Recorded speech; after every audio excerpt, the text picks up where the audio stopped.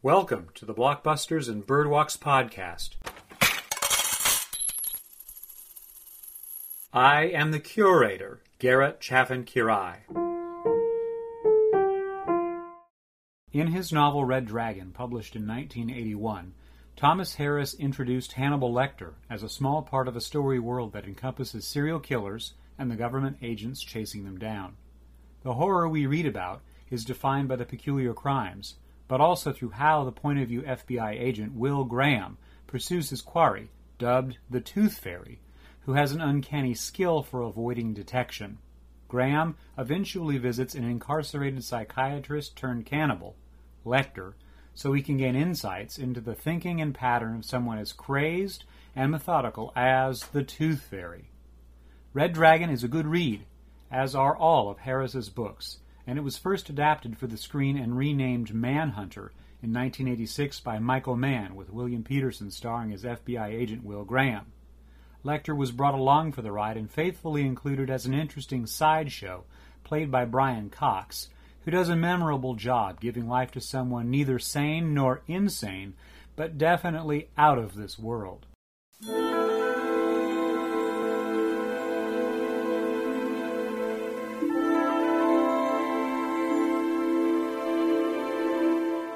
Resuming his page-turning success, The Silence of the Lambs, published in 1988, Harris focused directly on Lecter. This time, the crime specialist is an FBI trainee named Clarice Starling, and her prey is a killer dubbed Buffalo Bill, who is the composite of three real-life serial killers because Bill skins his victims like Ed Gein, baits them into a van like Ted Bundy, and keeps them in a pit in his basement like Gary Heidnik. Into this sordid world, Lecter is reintroduced from a prison cell after Starling visits him to ask for help because, once upon a time, Lecter was Bill's therapist. To one side of the investigation, Starling's mentor, Jack Crawford, carefully uses her to manipulate Lecter. Adapted for the screen by Ted Talley and directed by Jonathan Demme, The Silence of the Lambs was released in midwinter 1991 and became a blockbuster that hit the prevailing zeitgeist square on the head.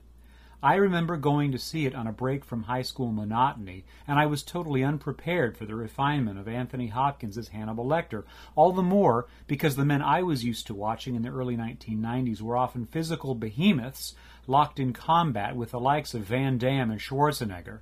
I was also aware of Jodie Foster as a recently minted Oscar winner for Jonathan Kaplan's The Accused in 1988, a story of a rape victim's pursuit of justice, which I had seen on the down low without parental permission.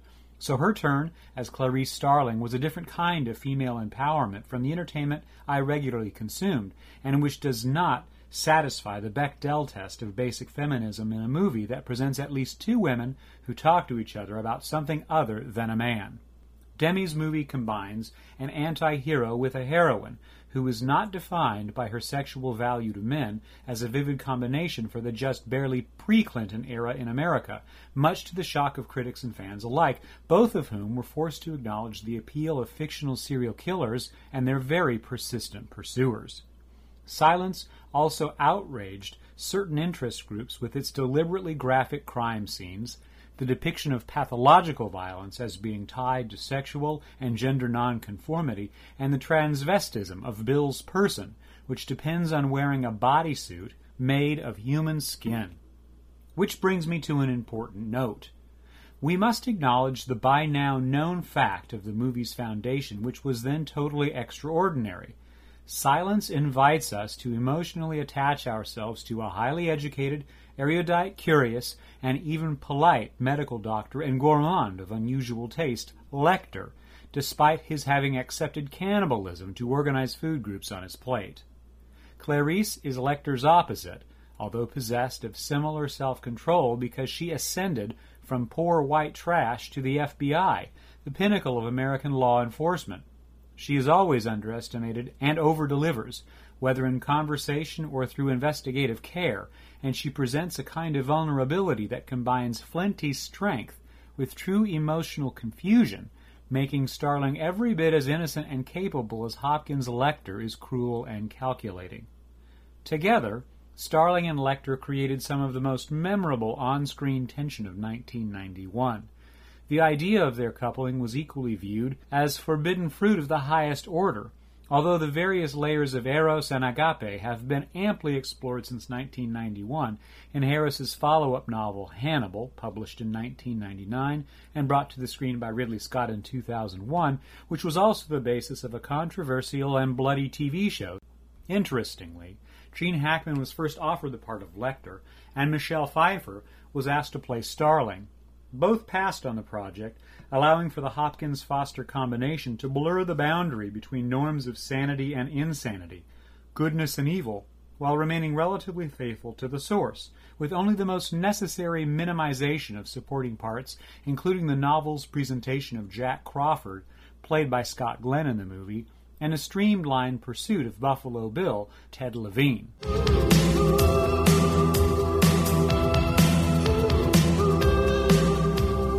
What remains most jarring about Demi's movie, though, is the way its point of view is frequently made to directly address and assault the audience. Using the usual establishing shots and cross-cutting details that define classical style, cinematographer Tak Fujimoto sometimes gazes straight into the face of his cast. Well, I've read the case files, have you? Everything you need to find him is right there in those pages. And tell me how. First, principles, Clarice. Simplicity. Read Marcus Aurelius. Of each particular thing, ask, what is it in itself? What is its nature? What does he do, this man you seek? Thus, the investigation into Buffalo Bill is about us as much as it's about capturing a serial killer, particularly when the movie's performers stare into the camera, as in this memorable exchange that makes us part of what happens instead of leaving us to the safety of our seats at home. I heard a strange noise. What was it? It was screaming. Some kind of screaming, like a child's voice. What did you do?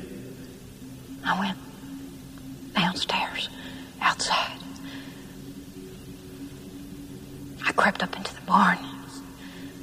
I was so scared to look inside, but I had to. What did you see, Clarice? What did you see? Lambs. They were screaming. They were slaughtering the spring lambs? They were screaming. Breaking the usual practice of working to erase any markers of a camera crew that produce our entertainment, The Silence of the Lambs experiments with film form. This means the typical effects of seamless storytelling, which lends us the feel of mastery over a story world, is ignored repeatedly in Demi's movie. Strangely enough, this reversal isn't all that noticeable, at least not for me until I'd seen the movie several times and could move beyond the eerie subject and unusual characters to match up content with off-kilter filmmaking technique. The movie also has a documentary-like feel. Starling's investigation is unsettling because it is filmed like a public television show about cosmetic surgery rather than as a deeply disturbing story about human cruelty and terrible, aberrant behavior. We watch Starling pull on latex gloves, record her observations, and do the nerd work of assembling clues that lead her through the rabbit hole of her investigation. Star-shaped contact entrance wound over the sternum. Muzzle stamp at the top. Wrongful death. Wrongful death.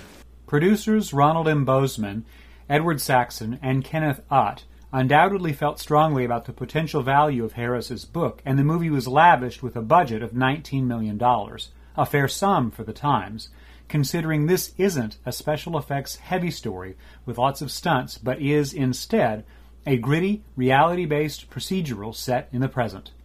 And the investment paid off with roughly $130 million at the domestic box office and an additional $142 million in international markets. More than a year after its original release, Silence of the Lambs became the third film in Academy Awards history to win the so-called Top 5 awards of Best Picture, Director, Actor, Actress, and Screenplay.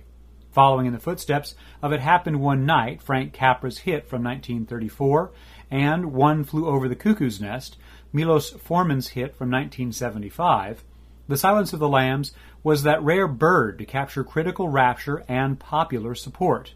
One reason for the movie's eventual Oscar night's success was its long run-up to the awards season. Silence was already on home video shelves by October 1991, which gave Academy members ample time to see the movie and develop a reaction to its popular standing long before the traditional awards season of year-end holidays, which is where all 4 Best Picture competitors were released to cash in on the Christmas boom. Among also rans for top Oscars was Barbra Streisand's self-centered version of Pat Conroy's novel The Prince of Tides, the popular favorite. There was also considerable support for Oliver Stone's 3-hour-long conspiracy theory, JFK, and for Barry Levinson's biopic, Bugsy. Filling out the 5 nominees was Disney's animated fable Beauty and the Beast, directed by Gary Truesdale and Kirk Wise, that was the first ever Best Picture-nominated animated feature. In remembering 1991 and The Silence of the Lambs as Best Picture, it seems incredible that several other keystone movies of the moment weren't mentioned for top honors. Among them, Thelma and Louise by Ridley Scott, Luc Besson's 1990 import from France, La Femme Nikita, and John Sayles' City of Hope.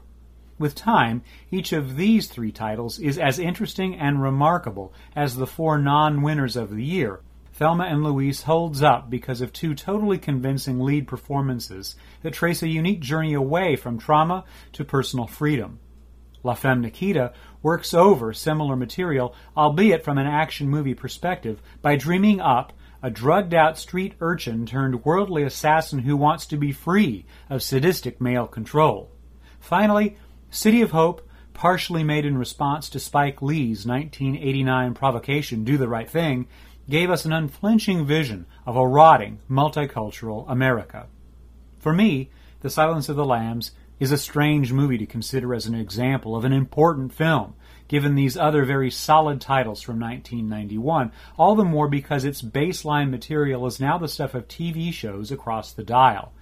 We've become very used to watching attractive and sensitive investigators look into deplorable crimes to find bad guys and gals and bring them to justice. What makes Silence so wickedly memorable is its mix of brilliant one-liners to put Foster's Clarice Starling into such horrid jeopardy, like, Good evening, Clarice. Or, I ate his liver with some fava beans and a nice Chianti. Or, People will say we're in love. Or, It rubs the lotion on its skin or else it gets the hose again. When we consider the Foster-Starling metatext, we do well to remember that Foster has been a working performer since she was a little girl in the mid-1960s. Having first appeared in print advertisements, she moved on to TV shows like Mayberry RFD and The Courtship of Eddie's Father, and then onward into feature films, for which she was a recognized star by age 14, having appeared in Tom Sawyer, Taxi Driver, Bugsy Malone, and Freaky Friday. This means Foster's career led us to watch her grow up, often playing worldly youths with unusual insight into the darkness of adulthood that became a terrifying part of her real-world adult transition when John Hinckley Jr. shot President Reagan in 1981, claiming he was trying to impress her.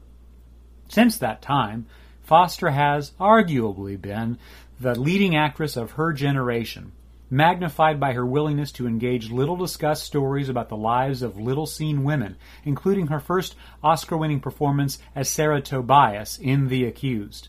My point with this digression is recognizing that Foster was a commercial and critical get when first cast in The Silence of the Lambs, but she was equally a vehicle for watching a striver, who was also a woman, grapple with a man's world and find her way.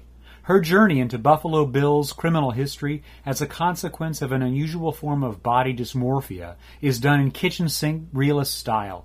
Her clothes are off-the-rack professional. The drab environments she visits, whether prisons, hospitals, jails, or various other public buildings in Ohio and Maryland, are cold and shadowy.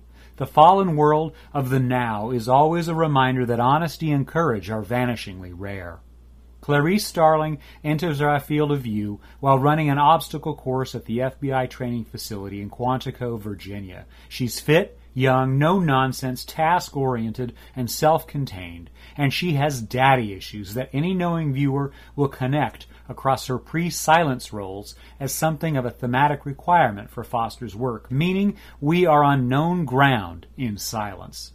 We do not want that sweet little girl from the Coppertone ads to be harmed now that she's a proper adult. Neither does her foe-turned-symbolic lover, Hannibal Lecter. I have no plans to call on you, Clarice. The world's more interesting with you in it.